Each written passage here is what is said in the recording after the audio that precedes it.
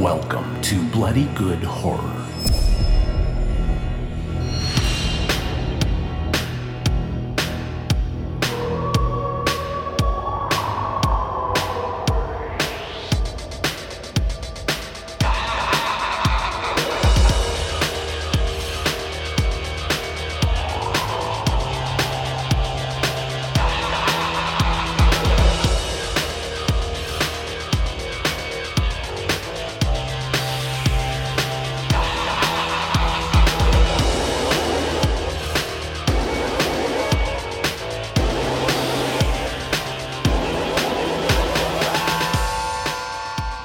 Hello, everybody, and welcome to another exciting episode of Bloody Good Horror. My name's Eric, and I'll be your host for this evening, where we will be reviewing Jacob's Wife with a K. Don't forget, because I kept forgetting all day long. Joining me tonight, first up, maybe the last week ever, from Maryland. He is the business manager at bloodygoodhorror.com. Please welcome John Schnars to the show. If it's not the last week, something has gone horribly wrong. You kind of look like you have scrubs on tonight. It's kind of weird. Oh, there we go. Shirt, I see. eh? I see. I was expecting other digs. You know, there's other different digs. Other than that, the hair's looking fire. Yes, it's great. Next up on the show from Richmond, Virginia, please welcome Caitlin. Hello. And last up tonight from Indiana, please welcome Casey. Hello.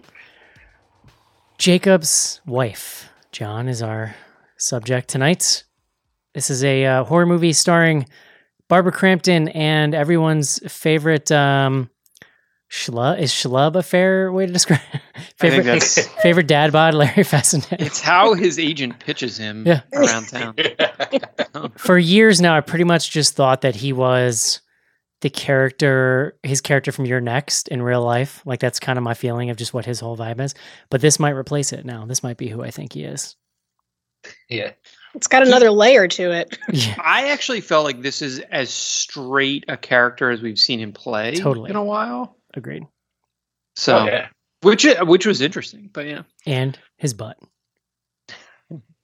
Did he we go? We saw his butt. We saw his butt. Yeah. I blacked out some of the Fessenden stuff. There was a lot of lingering on Larry Fessenden's. He's got a Hank Hill butt a little bit.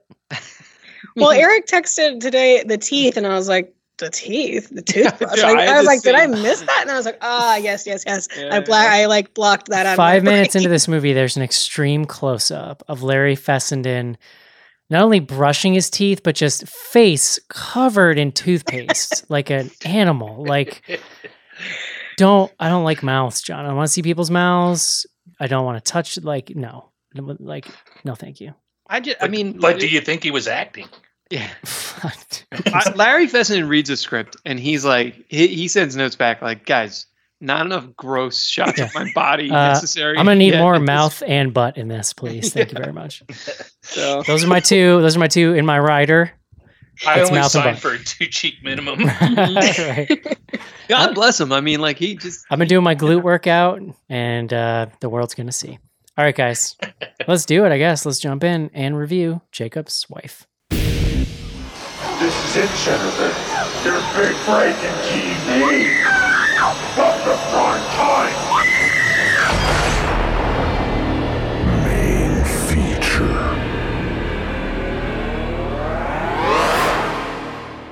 You know it's filled with words, John? The Bible? Yes. Oh. Yeah. Damn, bro. Mind meld. I like it. Yeah, I don't know where to go from there because you just answered my question correctly. So, Larry Fessenden in this movie, a man of the Lord, you might say. Mm-hmm. Minister, I believe. What is a minister? I have a lot of questions. Like, he wears the collar. That's exactly what I was going to say. He wears the collar, but Lutherans wear the collars too. Yeah, I was gonna say. I mean, it depends what denomination you are. Like, priests are Catholic, and then like everybody else, I don't know. Exactly, I went to Catholic church growing up because my mother was Catholic, and like I did all that shit, like confirmation classes, all that crap. Oh, it's bullshit. And I used to get in trouble all the time, John, because I would talk back. Does that sound surprising to you? You? Yeah. You? One time in church? Second grade, in like, not in church, but in like the religion class, they went around the room and asked us all like why we were there. And I not trying to be an asshole, totally straight face, was like, oh, my mom makes me come here. Yeah, like, but what did everybody else say? Some like, BS, some hot bullcrap, John, because that is the only answer as to why you're there as a second grader, okay? But Casey reminded me when he said Lutheran, my father's family's Lutheran. My dad's not religious, so we never really did that, except every year on Christmas Eve, we'd go to like midnight mass at the Lutheran church. And this shit always blew my mind, John. There were like women priests up there. Mm-hmm. The bread was like fluffy and delicious. It wasn't like this stupid Catholic like wafer thing they give you. Mm-hmm. Like that's the body of Christ. You know, they were singing songs. There was a huge Christmas tree. I just remember going there every year and being like, y'all are just on a different level, and I like it. I wish this is where I went. I was baptized Lutheran. So really, it's wild style, like the man. end of it for me, but yeah.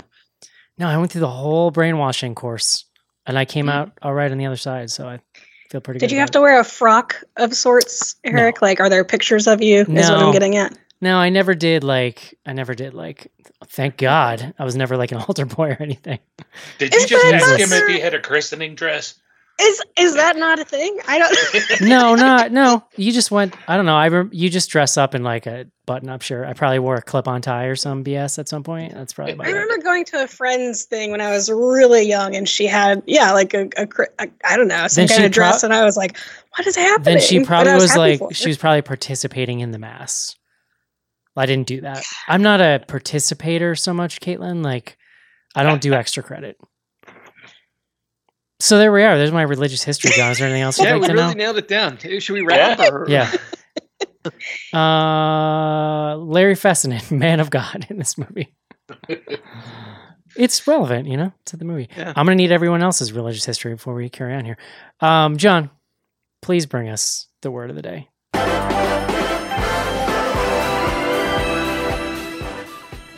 I would venture that was the most digressions in one word of the day transition we've ever had. So, congrats. I don't know about that. It's in the top 5. Today's word, Eric, is parable.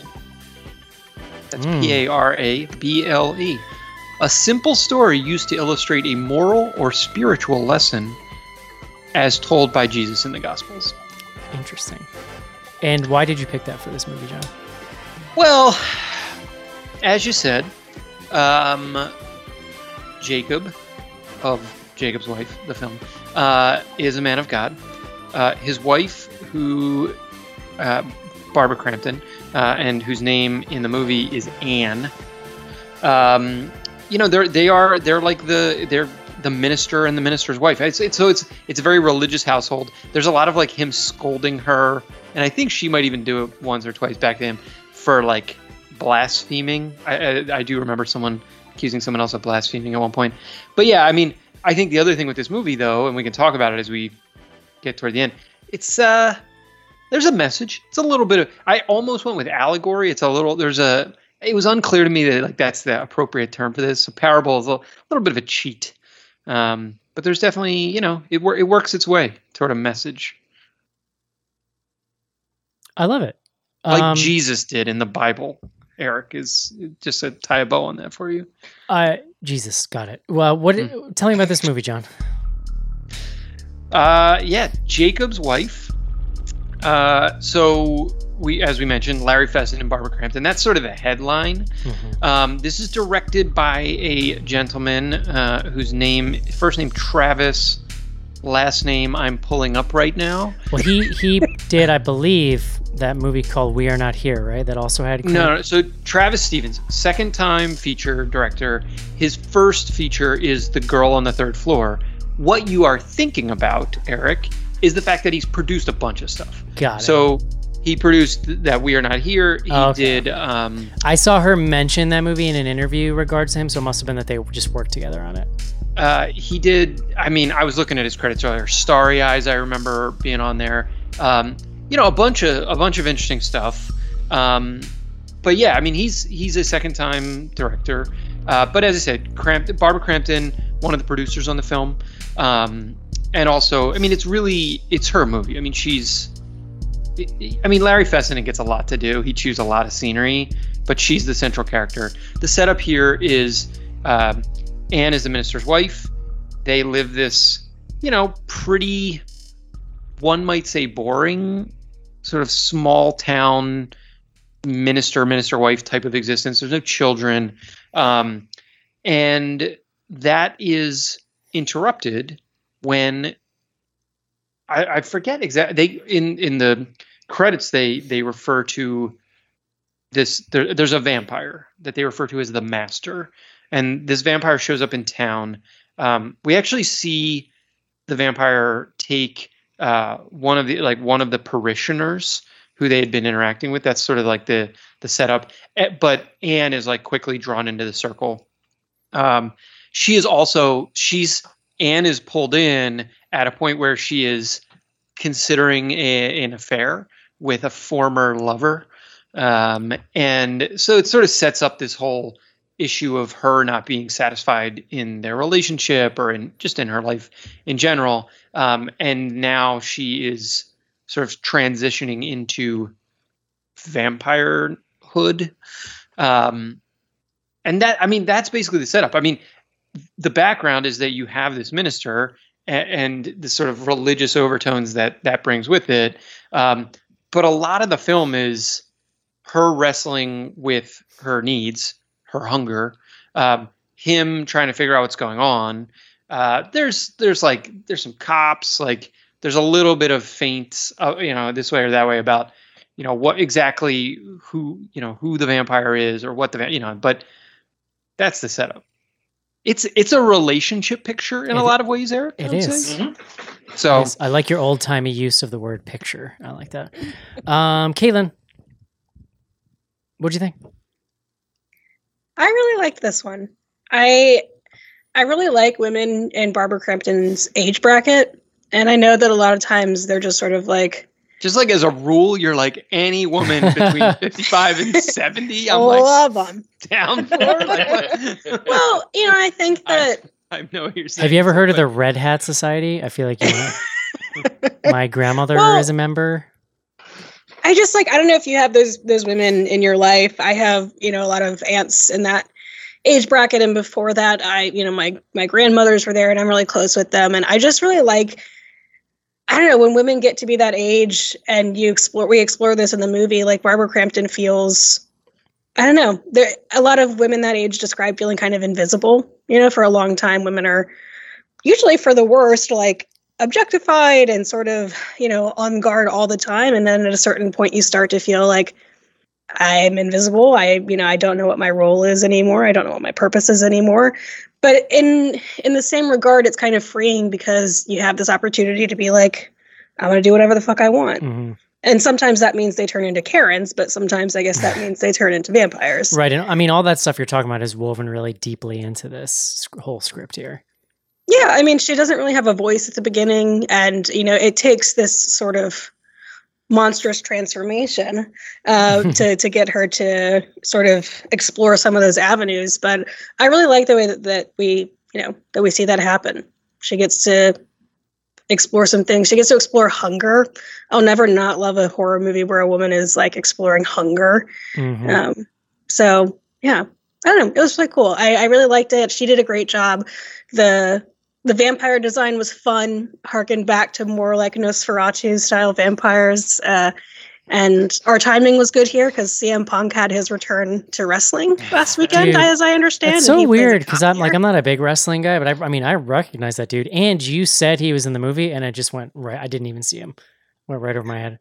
Well, I mean, he's decked out in police gear and has long sleeves on, so it's like you don't see the trademark tattoos and things like that. But it was cool to, kind of have our watch with this synchronized with his return. But to CM Punk's credit, he kind of blended in really well into that role. So he's getting better.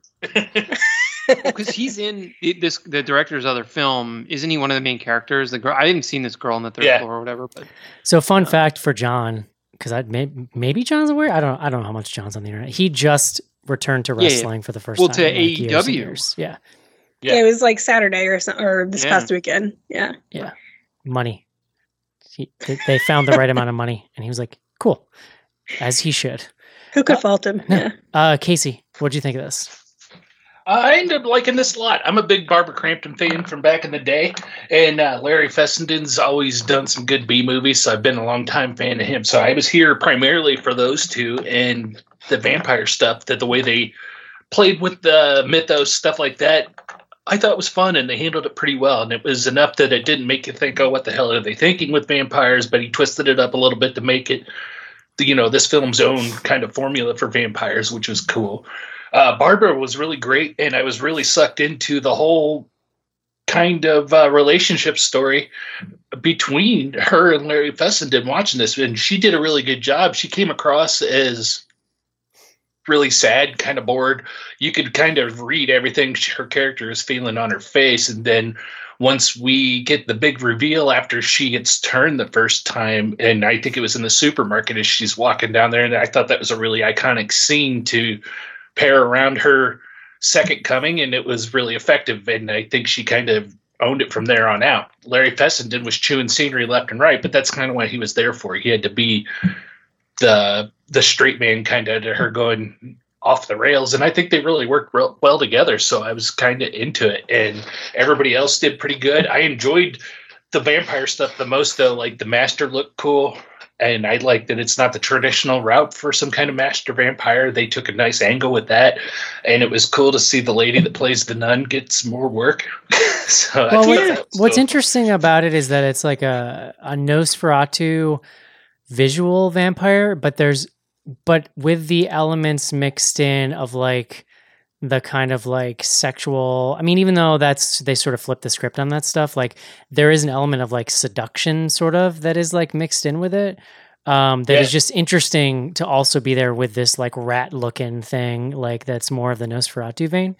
They kind of really blended, it felt like they blended different types of vampire like mythos into it, which I liked. Well, and they did a good job with some kind of religious imagery and stuff and symbolism, I think, paired in there with Jacob and being the minister and stuff like that, because you could almost boil that down to like a Adam and Eve analogy, too, with the master being the snake that's luring Eve into taking a bite of the apple, so to speak, right? Yeah. You got the fangs and everything. She hissed. Spot on. I enjoy it. Yeah, I enjoy this movie a lot. It's pretty small, and you kind of have to know that going in. It's like a low budget thing. The scope is fairly small, but for all the reasons kind of said so far, I have been a big fan of like just watching this resurgence of Barbara Crampton's over the last few years, partially because like she's embraced horror, working in horror and horror fandom in what feels like a very genuine way. You know what I mean? I've seen people embrace that because it presents them opportunity, but I've seen some people embrace it kind of at arm's length.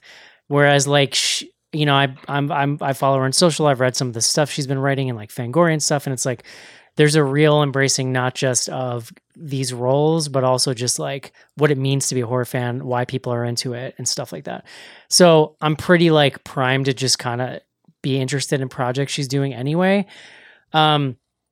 And to Caitlin's point, like it's pretty obvious that she found this script. I guess it came out of like some kind of contest or something, and she really liked it and decided to kind of get behind it. She became a producer and helped get it made, and you can see why. Like it's clearly a role that is so like such a kind of meaty role for an actress, to Caitlin's point, of an age where like those roles are sometimes scarce. You know what I mean? Where you're not playing a mom or a grandmother or like something like that. You know what I mean?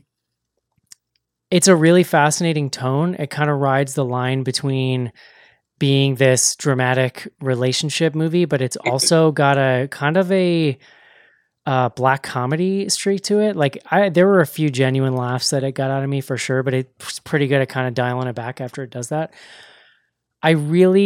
My favorite section of the film is probably the part right after she turns into a vampire and she starts pushing back against these sort of defined roles of what their relationship is, because I think that's like the best opportunity for both of them to do this sort of subtle acting together.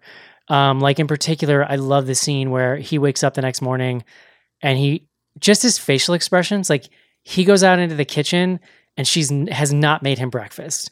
And it's like you can see the gears turning, and it's like he's disappointed, but there's something in him that feels like, I don't want to act like an asshole right now, so I'm just gonna like see what's going on. So he like saunters out in the living room. She's like power working out to some jazzercise thing, and he goes, "Hey, there's no breakfast," and she's like, "I wasn't hungry," like real aggressive back at him, and he's like, "Okay, I'll pick something up on the way to work." But then this happens multiple times, and every time, like his attempt at being civil kind of slips away, and then you sort of eventually see how he really feels, which is like, you should be cooking me breakfast, whatever. But it's like that whole stretch to me was just really fascinating, both watching her start to feel this new life and energy, and how that was changing her attitude. I think where the movie really wins me over is that it really digs deep on what that means, like what it means when a person in a relationship like this sort of starts becoming a different person. Like it presents you an opportunity. You can go two different ways, and that's everyone's right who's ever made that decision. But like the movie doesn't just, make that a hard thing and now we're a vampire and it's like there's communication. Like it's like they're showing this real layout for what it looks like for two people to completely split apart and then try to come back together. And like there's even scenes where they're like talking trying to be kind of vulnerable with each other. It's not always easy for them to connect or whatever. I don't know. Well, it's not a simple answer. It's not black and white. It's not like no. Well, she's offered several chances to kill him. right as a vampire, and she doesn't take them, right? And like, I agree with you. It's like, and there's a version of this movie where that's where it goes, and I'm cool with it. But I sort of like that they took the road less traveled and tried to be like more nuanced with it or something. No, it's like we stick together. Yeah, I mean. Right. And he is very much an asshole. Like, but I think it's like her character, given her own experiences, making the decision, like there's something there in that commitment that's important to her, and she remains to like explore it. Yeah, I would say, do you want to know what I thought about the movie first and foremost? Sure, John. No. Nope. No, I mean, on that part about him being an asshole, he's not coded as like an asshole. Like he's not mean-spirited. They just live this like traditional. They have roles. Like he is who he is, and she's accepted it. And she's slipped into her own role. Yeah. Through our eyes, and through like anyone with any sort of progressive sensibilities eyes, it's like it seems antiquated and like, stifling to the point of it's never like abusive though. Like he's not even like there's no like verbal abuse. Like at no point does he yell at her, like present her as less than him. I mean, not in a in an aggressive way, but it's there, right? Like that's because that's like coded into in society and relationships of that generation. But yeah, I mean, like, so part of it is like he's coming to realize, like because he has an arc too of having to realize like he loves his wife and like he loves her even though she's a vampire, and like right. And he accepts the change. I mean, like that's ultimately what like. So I am probably like the least positive on this movie, but still pretty positive. Like I enjoyed this a lot. For me, the best parts are the comedy. Like I actually think it's like actually a funny movie. Like there's several. A lot of there's sort of like your traditional like gore sight gags. There like several different vampire bites someone on the neck and blood like explodes out of their neck. These people should like get their blood pressure checked, because everyone who dies in this movie, it's like a fire hose of blood. Yeah, I mean that shit just like that'll get me every time. Like I'm always there for that. And it's sort of like a fun like respite from how serious like the emotional part of it can be. Yeah, well, and look, like even Larry Fessenden, like as straight as he plays this, he's just, I mean, part of it's choices he makes as an actor or things that he brings physically to the screen, and part of it's just like what they do with him. Like when they have a 30-second shot of him brushing his teeth and it's like super tight on his mouth. I mean, that's all meant to be funny, or at least like meant to provide some levity to the situation. Right. I agree. Like I loved the vampire design. I will just put it out there. Like at one point I'm like, this vampire has a really high voice. Like what are they doing with his voice? And then I was like, oh, It's a lady vampire. Like, well, I'd be Well, curious. it's coded super androgynous. Like the Yes. master is Totally. super old, and it's like this is like a master pre-gender, pre-history, like Yeah, super old totally. vampire. It's cool. but- I didn't but put it then together until the final scene. I'm not sure when you're meant to, but only putting it together in that finale was like felt like a really great kind of twist because I was like, Well, oh, I get it. Like, Yeah, I mean, it Yeah. also like tees up the like, I wouldn't say like it wasn't heavy-handed in put it this way, I will use the word heavy. Like the message is kind of like you're hit over the head a little bit with it right there at the end because the vampire has like a monologue that mhm. kind of delivered, but it was appropriate. And to your point, it comes at this moment where you're like, oh, Right. now I see Yeah. what's going on. And so I thought they landed it actually pretty effectively, like, Mhm. all things considered. I will say, like, for a movie, it felt a little, there were times, like, this could have been tightened up a little bit to me. There was specifically, I would say, the second act. Yes. Like, I agree. after the piece, Eric, that you're describing, where she kind of has those initial transitions, they don't really seem to know. It's Like, they have a about hard time raising the tension. And Like, it's they have a about hard halfway time, through the movie. ramping to the, yeah. it's about halfway through the movie where he finds out. Like they make a decision that he's going to find out not Yeah. too deep in the movie. Yeah, and then that part kind of ramping into the finale is a little slow. I do think that those were needed, though.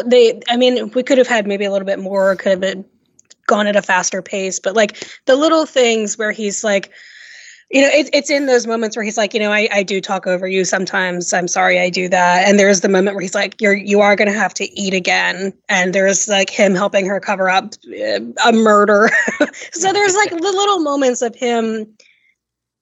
his character growing a little bit. Yeah. And then, by the end, he unfortunately takes away one of her major decisions and we're sort of not back at the beginning, but it's like, oh God, this sticking point in their relationship is still a sticking point, despite the growth that both of them have, Right. come Well, from. even the way they time that and pace that out with that scene, because like you said, we're watching him grow throughout this whole movie. Then they have that great scene with Barbara and the Master, and the Master's, kind of explaining the rules. You could either have control of your hunger or ignore it, and then you're going to have to fight it all the time, yada, yada, yada. And Larry Fessenden's laying there, and she cut his throat, and Barbara's looking at him, going after him, and then she reaches over and kisses him, and you can see him click just like that. And he's like, I do love this lady. But then he gets up and takes her decisions away from her, and you're like, come on, dude, you know better. You grew. I will go on record, and you all can call me an asshole if you want. Barbara Crampton, I have a hard time with her carrying a movie to the extent she's has to carry this. She does like admirably in a lot of scenes. And Caitlin, the point you made about like this is a great role, and like it's a good, like I'm like glad she as we mentioned, was a producer on the film. Like she found it or presumably helped find it, helped make this thing come together. So like good on her for doing it. And like I ultimately enjoyed it. There's just a couple moments where you're like, ooh, and it is what it is. Like people who come to this with a like respect for what she's done in her career will be like pleasantly surprised or Yeah, I was happy. pretty primed to like if there are it. genre fans who understand that, there aren't a lot, because she went through that in her career after a certain point, like there weren't any roles written for her. Yeah. And, they make that pretty clear. Like there are not a lot of roles in life that people ascribe to women of that age in general. And like you have that parallel with her career. And, I do think that this is definitely one for genre fans and one for Barbara Crampton fans. But that being said, what is the Venn diagram? What's the Barbara Crampton part that's not genre fans? Like it's. She was like on soap 4 oppers. people. She was on soap operas for a Was while. she on I suppose soap operas? there's Okay, I didn't. there could be a all right. sliver. Yeah. Yeah. That makes. I think that was the thing that she was doing like late 80s, early 90s before she like stepped away from acting. But I really do like. I think I mentioned in our email the scene where, and it's one of the initial transformation scenes. Like she gets blood, like bags of blood from the supermarket, which is a really fun sight gag. Like they're like jittering in her cart as she rolls it Real across gross. the pavement. Yeah. But she's rearranging her house and like putting chairs different places, and she's got this like super strength now, and she's like dancing with a lamp, and the curtains are drawn, and it's just like. I mean, she's chewing scenery there. It's just fun. I'm It's watching cool. her dance with a lamp. And I'm like, that's a good way to trip yourself, lady. Like, you're gonna get wound up in that cord. Just be Longest careful. cord on a lamp I've seen. Yeah. But Yeah. No, I got distracted because I was just watching it, and basically every time they cut, it would like untangle itself. Because you can't just spin around with a lamp. That's not how that works. But no, I agree. That was a pretty fun scene, and then it ended pretty grossly. well, I thought she handled everything pretty well with what they were giving her to work with, because like I bought into like her emotional delivery anyways of going through this transformation and kind of wrestling with the ideas of she could have the life she dreamt of versus the boring life that she was afraid she was getting tired of. I thought she handled that parts of it well. I didn't really see a problem with it myself. I am picking nits just to be I know. clear. I think too, I think helped. Like, I actually think the pairing of her and Larry Fessenden is genius. Because- yeah, for sure. It allowed, like, he has such of a, I mean, and if anything, we've mentioned it a couple times, he plays this very straight, but even straight Larry Fessenden is still, He's a goof. it's like 10% off kilter. You're like, what is going on with this guy? But so it allows her, like, she seems normal by comparison. Right. Oh yeah. But yeah, and the scenes that they're together, like some of their relationship scenes, Mhm. great. Like, There's a lot of yeah. chemistry there. Yeah, it did give me anxiety when she threw that cast iron right into the sink and then just put water on it. I was like, yeah. I was like, don't do that. That's how you know she's a Well, it's still vampire. hot. That's how you know she's a vampire now, John. She don't give a f. No, true. I did not buy her like relationship with the other guy. Like it just, I don't know. Well, There's it's a some- little like she doesn't like put. It's hard to tell where she's at in the beginning of that interaction because like she seems kind of like, all right, let's go in this abandoned thing we used to like apparently bang in because they make some reference to like how we used to hang out here. She's like, How could I okay. forget is the word. Right, like, but the way it's presented is like I just couldn't tell what I'm supposed to be sensing about how into Yeah. this she is. But maybe that's the point. Maybe that's the point. She was playing with fire, but didn't want to like They admit tee it it to up a little herself. bit because like she's looking in the vanity before she goes and she's got this lipstick on and she's like mouthing the words like Tom, and it's like you can tell. And I think that we get Fessenden over his newspaper being like, oh, you're meeting with Tom who you used to date, and there's this like little sense of like yeah maybe I am like this little sort of this like little smidgen of power that she has, and I feel like we see her toying the line at least. The other issue I had with that scene, we are meant to believe that this gin mill, I believe that's what they called it, right? A gin mill? Think so. That structure was going to somehow be rehabbed to become like a historical monument. Like the idea was that she was going there with him. He was going to be the architect that was going to transform that into some historic monument for the town. And then on the flip side, her husband, Larry Fessenden, is like super pissed because he's like, yeah, and you're going to destroy the history in the process. So like, it was the weirdest thing. What Like, was that the other building was a option? fucking like factory. It Well, was so right. weird. The only other option was to leave an abandoned factory. I mean, I think that's just them signaling like he doesn't take what she's doing seriously. No, totally. It was also just like, I don't know. I mean, I'm sure the way it's written in the script versus they were like, we got to find somewhere to shoot this movie. Like, do they have any weird buildings around? Like, yeah, all right, this one, cool. Or it was just an exterior anyway, and the rest of it's shot on a soundstage. I mean, it was but it was should have just called the Spiral folks. I got plenty of warehouses. Yeah. It was just so weird. Like that's the type of stuff that's not necessarily played for laughs, but it's so like almost disorienting in the movie. It's weird. If I had to pick a nit as far as like the writing with this movie goes, I think there was a couple times in this movie that there's people that Barbara was interacting with and they had said something specifically like, yeah, we were surprised that you ended up with Jacob, or we were surprised that you married Jacob. Mm-hmm.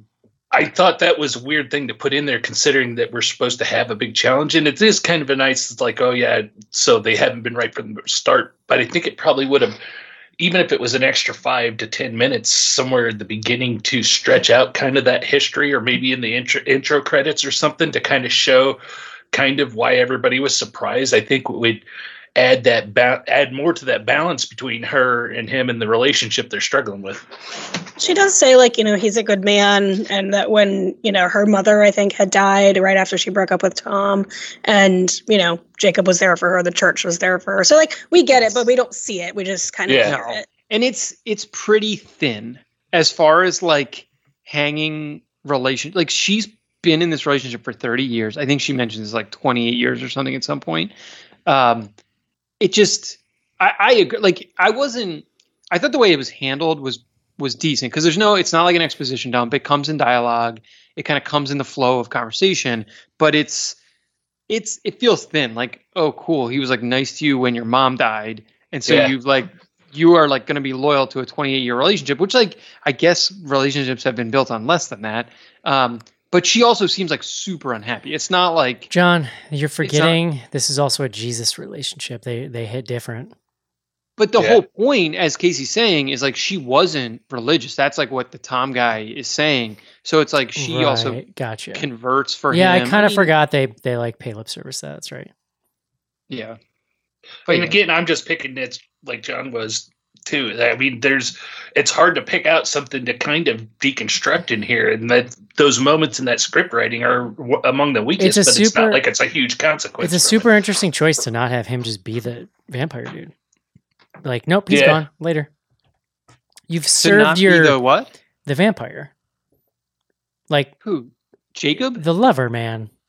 Oh, Tom. But Eric, so it's funny because in retrospect it makes sense because it's a lady vampire and like she's totally. I'm just saying.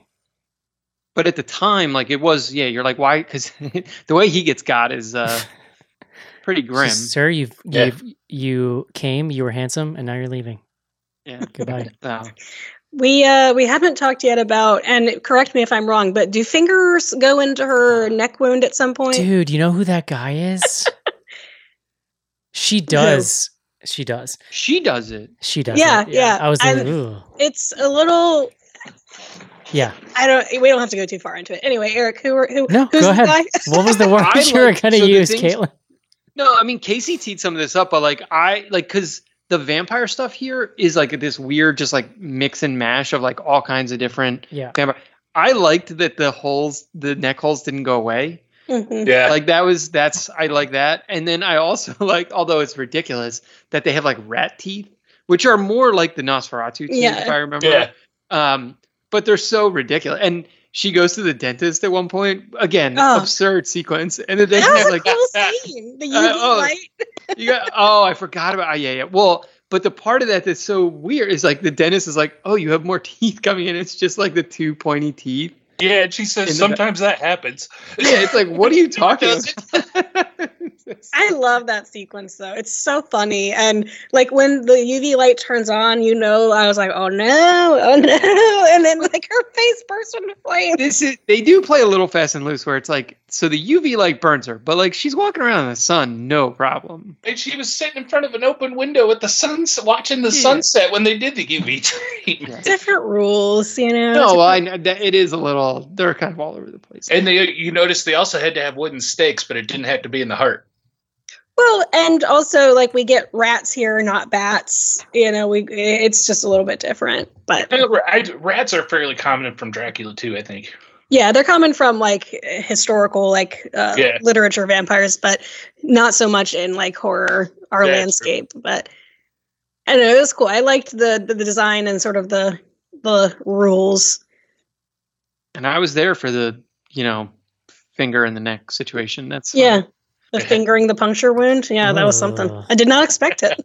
No. I think they call that a metaphor, Caitlin. Yeah. I thought they did a good job with like makeup and effects in here too. I mean, like we said, the master looked great, and watching that lady who played the nun, whose name is escaping me at the moment, Bonnie Aarons. Yeah, watching her deliver that monologue, talking around those teeth, is an impressive feat. Yeah, it's funny, John. I had the same reaction you did too. It was like, boy, that's a weird voice, and then didn't put any more thought into it until the end of the movie. Yeah. I also love the haircut. Barbara gets a haircut. Anne, excuse me. She has this sort of like mousy long, like holding on to youth type of Church lady, longer hair, yeah. and then she does like a harsh, severe bob where she cuts it a little bit shorter, and then Looking has like pretty those good. scarves around her neck to like hide the puncture wounds. I was like, oh, Looks pretty go good. ahead. Yeah. You were thinking about, hey, I should head to the what do they call the barber, the stylist, Can we all agree power that choker? The barber, Crimson- the lady barber. the lady Yeah. barber. Can we all agree that crimson red is a great color for Barbara Crampton?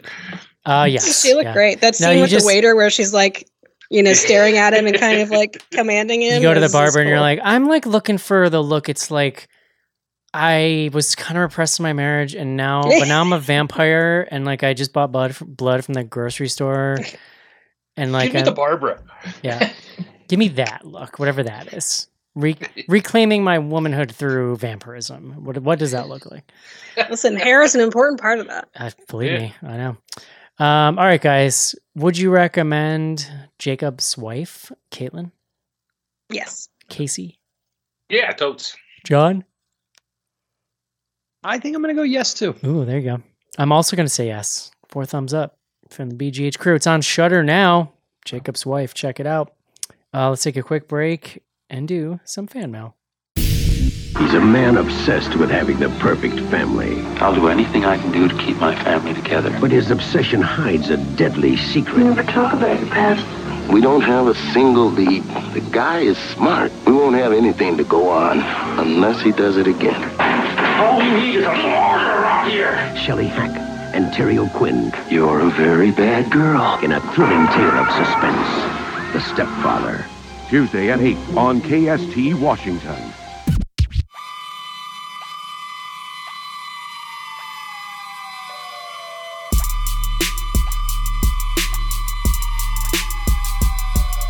Hi, this is Doug Bradley Pinhead from the Hellraiser movies, welcoming you to Bloody Good Horror.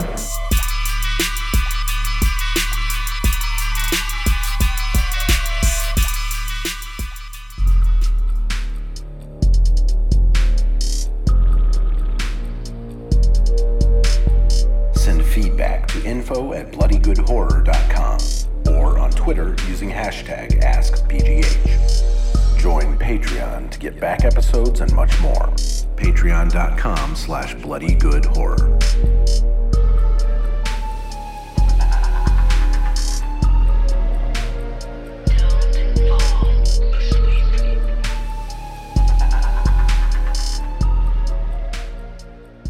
And we're back. John Schnars. Yes, Eric. Housekeeping. First up, Yeah. important note, John. We now have show notes. Mr. Casey here. This is a long requested feature, John, because I know a lot of people don't like to listen to the whole show if they haven't seen the movie, but may want to just catch up with us, John, listen to some fan mail. So we're going to put notes in there every week now that tell you the review start and the review end. So you can just fully skip it if you'd like to. Because Lord knows we could spoil at any moment. That's true. Yes. No promises about what happens in fan mail, but you know what I mean. So check that out. You can just look at your show notes there on your app, and it's right there. We had it starting last week. John, by popular request, it is returning this year. The hashtag BGH 5K. It is going to be the weekend of October 15th. So basically what you do is it's a virtual 5K. You don't have to enter. All you do is go to a 5K that weekend. It doesn't have to be, it can be running, it can be walking, it can be crab walking, John. I don't really care. You could do it on That would be harder than regular walking. You could do it on Crawling? You could do it on a Crawling. bike. I don't care if you want to do it on a bike, John. No bike. Come Just on. let me know. Just let us know so we don't think you're like do some an kind of electric superhuman scooter, freak. But the point being that like it can be any time during the weekend. You can start on Friday if you want. Just use your whatever running app you use to record stuff and send it in. We'll share it on socials. Lots of love. We may try to do, the medals might be tough this year. We may try to do something for the winner. We are still formulating that, but we wanted to let people know that we're definitely on to do it. So you get back non-BGH winner, because if anyone beats me, I will send them a personal gift. Get back to training, John. Well, listen to this guy. If someone beats you, Throwing down John, the gauntlet. John, if somebody beats you, will you commit to sending them a lock of your golden flaxen hair? Do they want that? I do. Spoiler alert, I'm going If to ride someone beats me, I'll send Eric a lock of my hair. Listen, I'm going to beat you on a bike, okay? No. I think it might still be close. A horse is a bike that pedals itself, Eric. That is If Eric true. rode a horse, he would definitely break a bone like in his pelvis. Yeah, I wouldn't even have to get thrown off. Yeah, just being jostled around that much wouldn't be good. Exactly. Okay, other thing, John, we wanted to announce, there have been questions about this. Last year, we did this thing I was going to say in COVID times, but I think it might still be COVID times, John. We did a Halloween Zoom meetup for patrons only. There was like 40 people there or something. We did a costume contest. We kind of did like meet and greet, kind of got to know people. And then we did John Shelton, the homeless professor of BGH, did just some like insanely epic trivia that was a shit ton of fun. We are going to do that again this year. That's going to happen. We believe it's going to be the weekend of October 23rd, probably Saturday night. Last year, I think we started like 9:00 Eastern time. So yeah, so put that in your calendars. To get that link, you have to be a BGH patron of any ilk. So we'd love to have you. It was a ton of fun. I remember 30% of it. John was very drunk. I was sober. So I can attest to the fact that it was fun. The best part of the night was on Sheldon's Trivia, he made a video of like people dancing in horror films, and it was all really quickly cut, and you had to name as many of the movies as you could. You watched it for 30 seconds or something, then you had to name all the movies. It was so much fun. The costumes were actually really, really good, to be clear. I won a prize for my costume. There were amazing costumes, yeah. I, for people who don't remember, was dressed as one John Schnars. Yeah, tip of the hat. This year I'm going to have to figure out how to dress as Pandemic Schnars. It's different. Just buy a wig. I mean, it's not yeah, bad. I didn't get the wig last year. I might need to get it. I might need to happen this year. So there you are. October 23rd.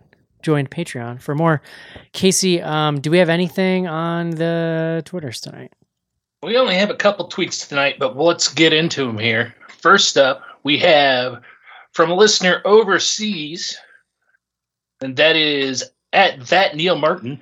Evening. It's been a while since I've done this, so if you were here in London, what would your top 3 must-see films at Fright Fest be this year? Man, this guy asked this question, and I was like, I went and looked at the list. I've heard of one of those movies, and it's demonic.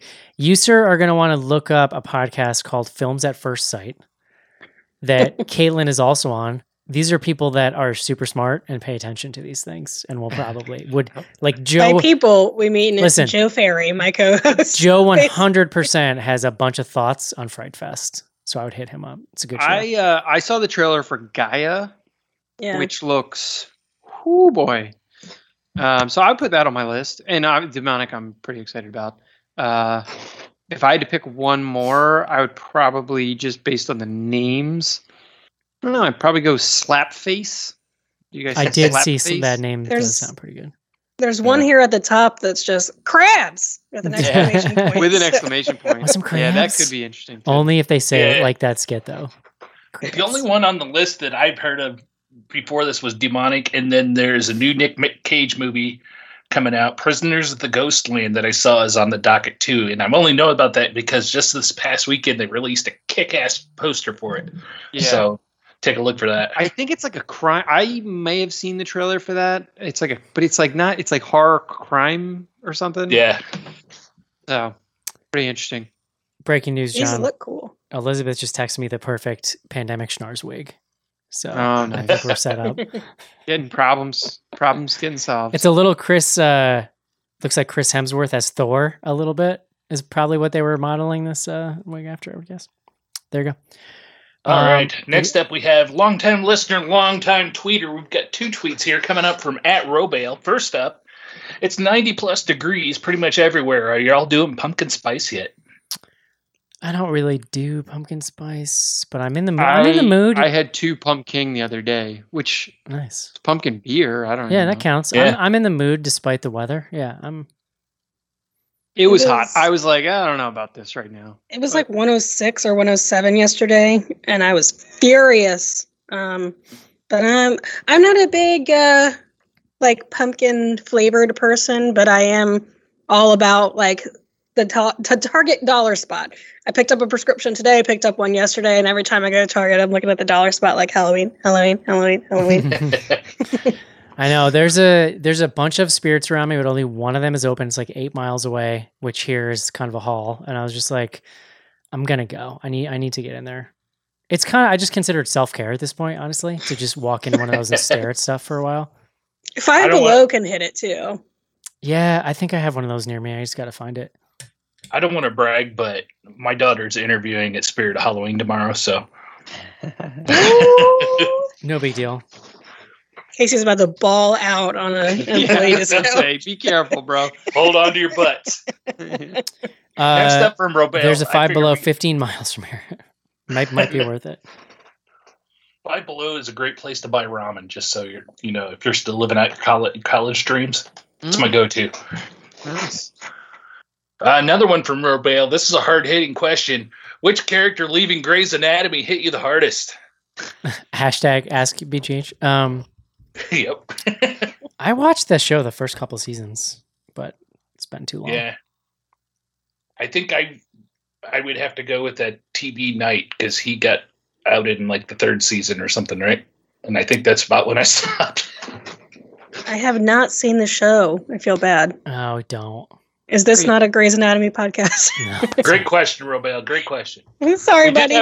We did have the Portuguese fan fiction people in our SBGH hashtag, though, so maybe Robel's fishing for some Grey's Anatomy friends out there. There you go. Bridging the gap like a true fan. Yeah, making us international.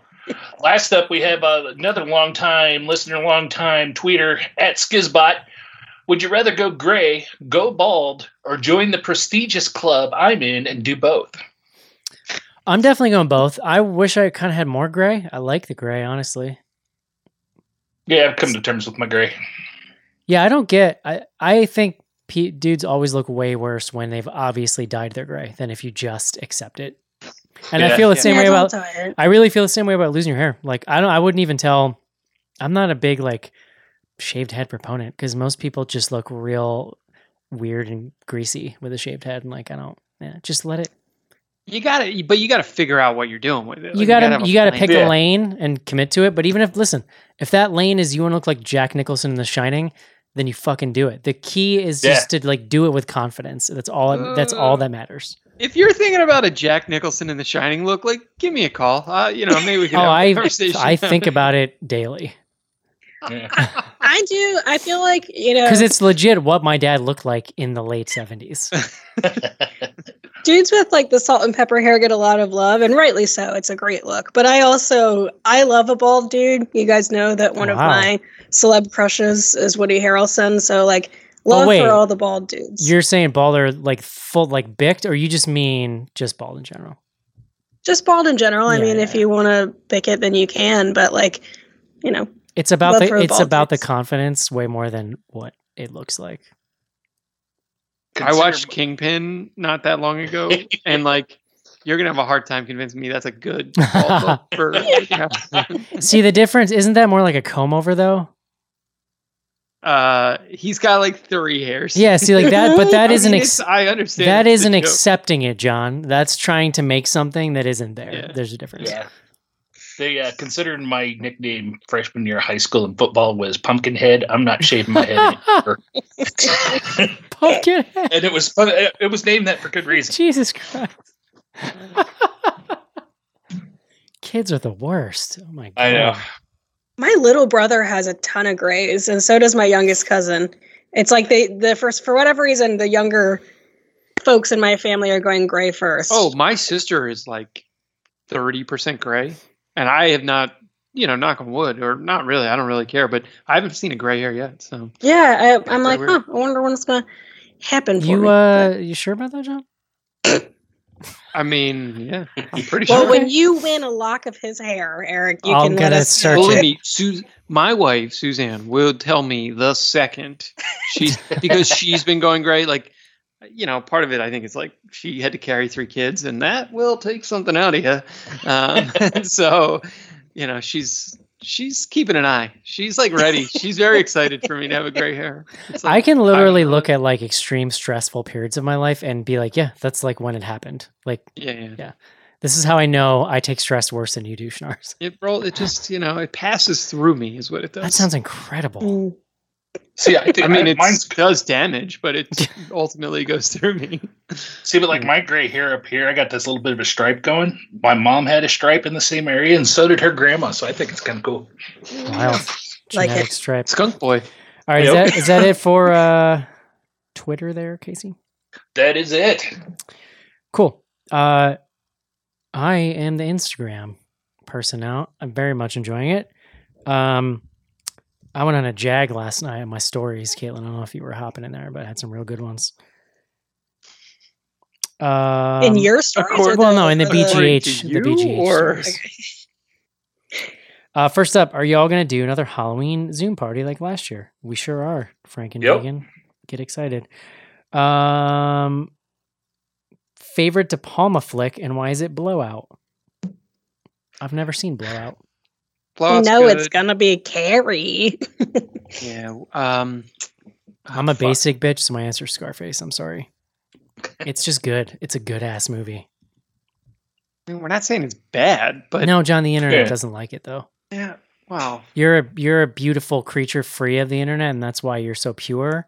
But the internet's not a pure place. Now, hold on. Just give me 1 second because I got to put. There's like one I'm forgetting that I want to. I'm gonna call. I'll out. admit though, I have not. I don't Like know. I prompted by this question. I looked up his oeuvre, and I have. Yeah. I'm not actually have not seen a lot of it. Dress to Kill. That might be my number one. That movie. There was a time in the late 80s in middle school that I thought The Untouchables was like the coolest thing ever made. I mean, Untouchables is an awesome movie as well. Yeah. It was. The last time I saw it was probably when I was in like middle school, though. So Yeah, exactly. I need you guys to have more love for Carrie here, but okay. I do love Carrie. I mean, Carrie's also amazing. Yeah, like. Sorry, lady. Sisters? Is that the new Halloween Kills score is out. Have you listened? If so, thoughts? So they actually released it like briefly on YouTube or something, and then it was like a brief window. So now you can, if you go to Spotify, you can just hear a track from it, and it's awesome. Hell yeah. Everything they do, it's a John Carpenter and his son, and so there's somebody else that works with them. It's really cool. Is it fair for me to say Spiral was one of the worst films ever made? What do you guys think? I wouldn't say worst. I believe I was a no, I and think- there were several yeses on this show, No, I and the think- record will No, show that. dude, I think worst film ever made is probably a little harsh. I mean, that's strong, Yeah. but Yeah. I'm not saying like. Yeah, it's probably not the worst ever made. We've seen a lot of bad stuff, so. I was trying to explain it to some friends last night, and even explaining sort of the beginning and how Chris Rock fits into the role, just it was a mess. But it was a fun episode. So he does It was a stand really up fun for 10 episode. minutes. Yeah. Should I get a vintage Friday the 13th or Halloween poster? I can't make my mind up. He may have already made it up by now, but what do you guys Yes. think? Yeah. They're both good. They're both good posters. I've owned them both at various times. I probably still do in a tube somewhere. I say treat yourself and get both. Yeah. Yeah. That's what I was going to say. If you have got I the room. have an original print Halloween 3 like theatrical poster that's real dope. You can like when they used to fold them, so it's got like all the creases in it. Yeah. Didn't you buy that at Horror Hound? Probably. Yeah, that's always where I would get those. I also have an original A Town That Dreaded Sundown that's like oversized, that's like massive, and you wouldn't know where would you even put this thing, but it's amazing. I have It's like wallpaper for I your have bedroom. like Like, why not? many amazing posters that I just am never. in my Once life you gonna do turn that. towards the ceiling, Eric, you've got all the square footage you're not using. That's true.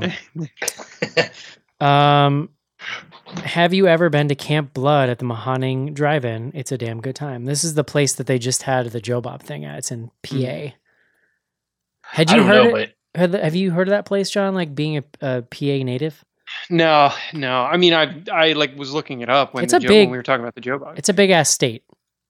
Yeah. PA, quite big. It's very large. Yeah. Quite big. That's my beef is like all this stuff there. It looks cool. It sounds great. Pennsylvania is like deceptively far away from places like New York and Massachusetts. Like if you were looking at a map, you'd be like, oh, it's right there. Like that's a whole fucking day just to get New there. York actually borders Pennsylvania. But not the part that I'm from, John. Yeah, fair. Now that after she wrote in on Twitter last week, all I can hear is Mary saying blood. Camp Blood. Are you going to do demonic on the show soon? I hope so. Yeah, eventually. Yeah. It's definitely getting in. Yeah. It's on the list. Are you going to see the Candyman in the theater this week? Yes, we are. John will not be. Yeah. John is moving back to... I know we've been saying this for weeks. You think he's a liar. Don't be nice to John. He's actually moving to New York City. Yeah, this will be my last show. Is all your stuff there? Like 93%. Is the apartment like set up and ready to go? Yeah, it's close. I mean, we have to build the kids' beds. The kids have mattresses, but their beds are still in boxes. They got their like. Are you doing any bunk beds? We sharing rooms here? Yeah. The two girls are sharing a room. They can't build their own beds. Shar's good. Yeah. Uh-huh. On a scale of 1 to 10, they would love to. How excited are your in-laws to see you guys go? I think there's some mixed emotions. We'll see. I'm gonna miss this background.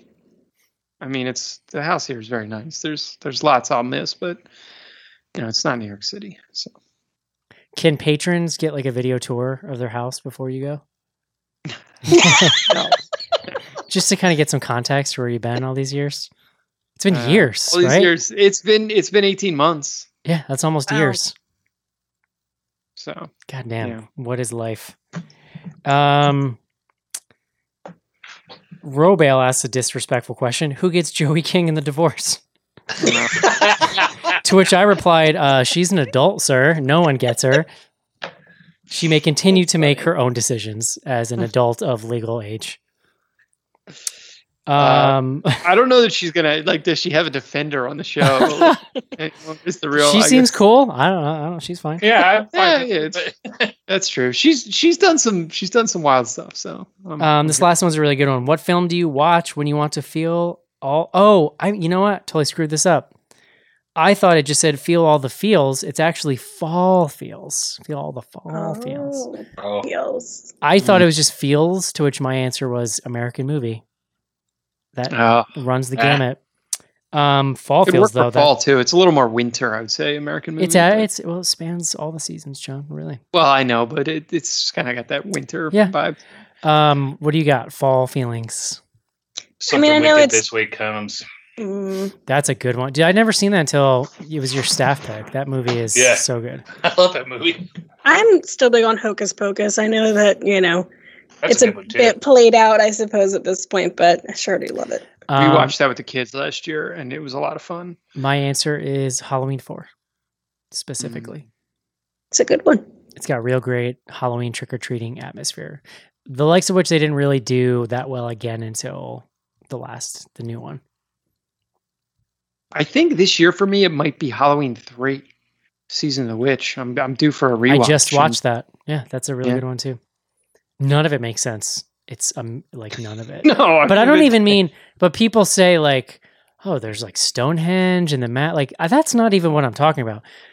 Tom Atkins, this like why they're shacking up. Like they just none of it makes any sense. Like we're not even talking about Stonehenge. It's Tom Atkins' animal magnetism. Right. I was going to say to a lot of that. That's what you do with Tom Atkins is shack up. He just looks Darcy's been on this sort of like Tom Atkins fucks kick, and I'm super here for it. I remember Chase and I watched Halloween 3 together, and the whole time I was like, Tom Atkins is so fucking hot. And Chase is like, no, please calm down. He just looks like he just looks like he reeks of gin and cigarette smoke, and I can't get past that part of it. Oh, Gin, cigarette smoking, Old Spice. Yes, like that dude was chain smoking in the 80s. He has like such an energy to him. Like totally. Oh yeah. I don't disagree with you, but I also if you watch was it In Search of Darkness, the 80s horror doc, like he's so funny in that too, and like such a good sport. It's like you just like him even more. And I appreciate Darcy's sort of campaign to. There's this whole thing in Halloween 3 where like they're ostensibly like they team up because her dad goes missing. Oh, and he was the doctor who treated. Her dad dies, and he was the doctor who treated him at the hospital. I think that's how they met.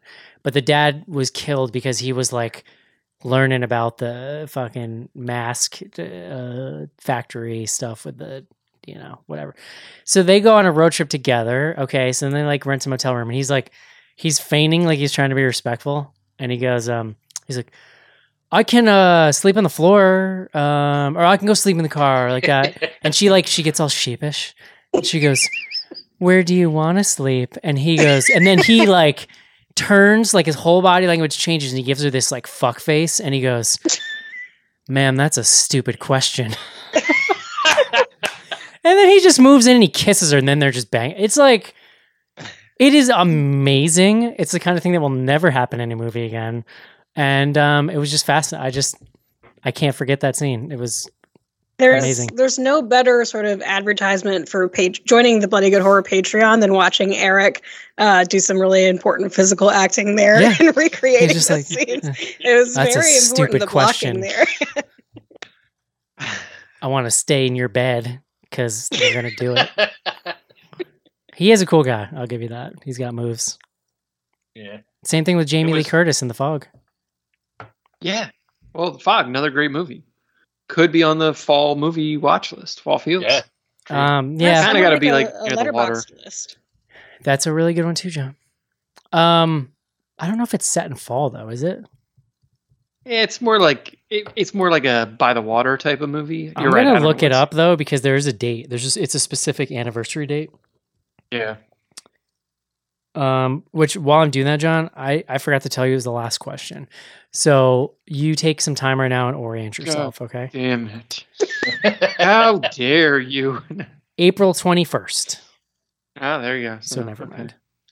Not fall. Sorry. That is when The Fog comes though, Eric. Remember you know.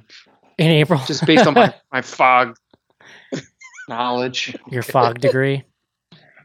Hey, what's on your Turvis tumbler there, buddy? A turtle. A turtle. Nice. Turtle Turvis. Yeah. We have like 50 Turvis cups in this house. So you have to like remember which, I only drink out of things with lids on them almost exclusively now because I can't be trusted. Like you and my children. And it's got to be a really heavy vessel so that it's really difficult for me to knock it over. I took my cousin's son out. I tutor them in reading, and I took one of them out for his reading rewards this past weekend, and we got one of those freak shakes, the places that put like a whole piece of cake on top of a milkshake. Wow. It's fun. But I did have us eat lunch first, and the waitress brought me a regular glass, and she brought him, because he's 8, a cup with a lid, and he took it off, and I was like, I think we're gonna have to put that back on. And he was like, I don't need it. And I was like, yes, we do. Oh, that's a sensitive subject, Caitlin. They want to be adults. Yeah. I think he thought I wouldn't notice, but I was like, I see you. I love it. Next week, Candyman, directed by Nia DaCosta. It's in theaters only. I'm not loving that part of it, John. Why? I don't really buy this whole, it's about the experience. Okay, you guys wanted more money, so they insisted on putting it on the theater. Let's not pretend what we're doing here. People are dying. It's okay to release it on demand. Eric, as we're learning with this Black Widow situation, there's some contractual shit that, is also true. All tied up here. That's not my problem, John. I totally agree. Disney should just probably will be seeing it on video because I will not be able to see it. Disney should just pay people and then bring the movies to my house because I'm kind of done with the theater. But we're gonna do it for you, the hot, listener. Spicy take. I'm full of them today. John's going to be out, so we're going to bring on some guests probably. I don't know what that's going to look like yet, but we shall figure it out. You're welcome, I guess. I'll miss you and your flaxen hair, John. It's my new word of the day. All right, guys. Hope you enjoyed our episode on Jacob's wife. And we'll talk to you next week. See you. Bye-bye. Bye-bye.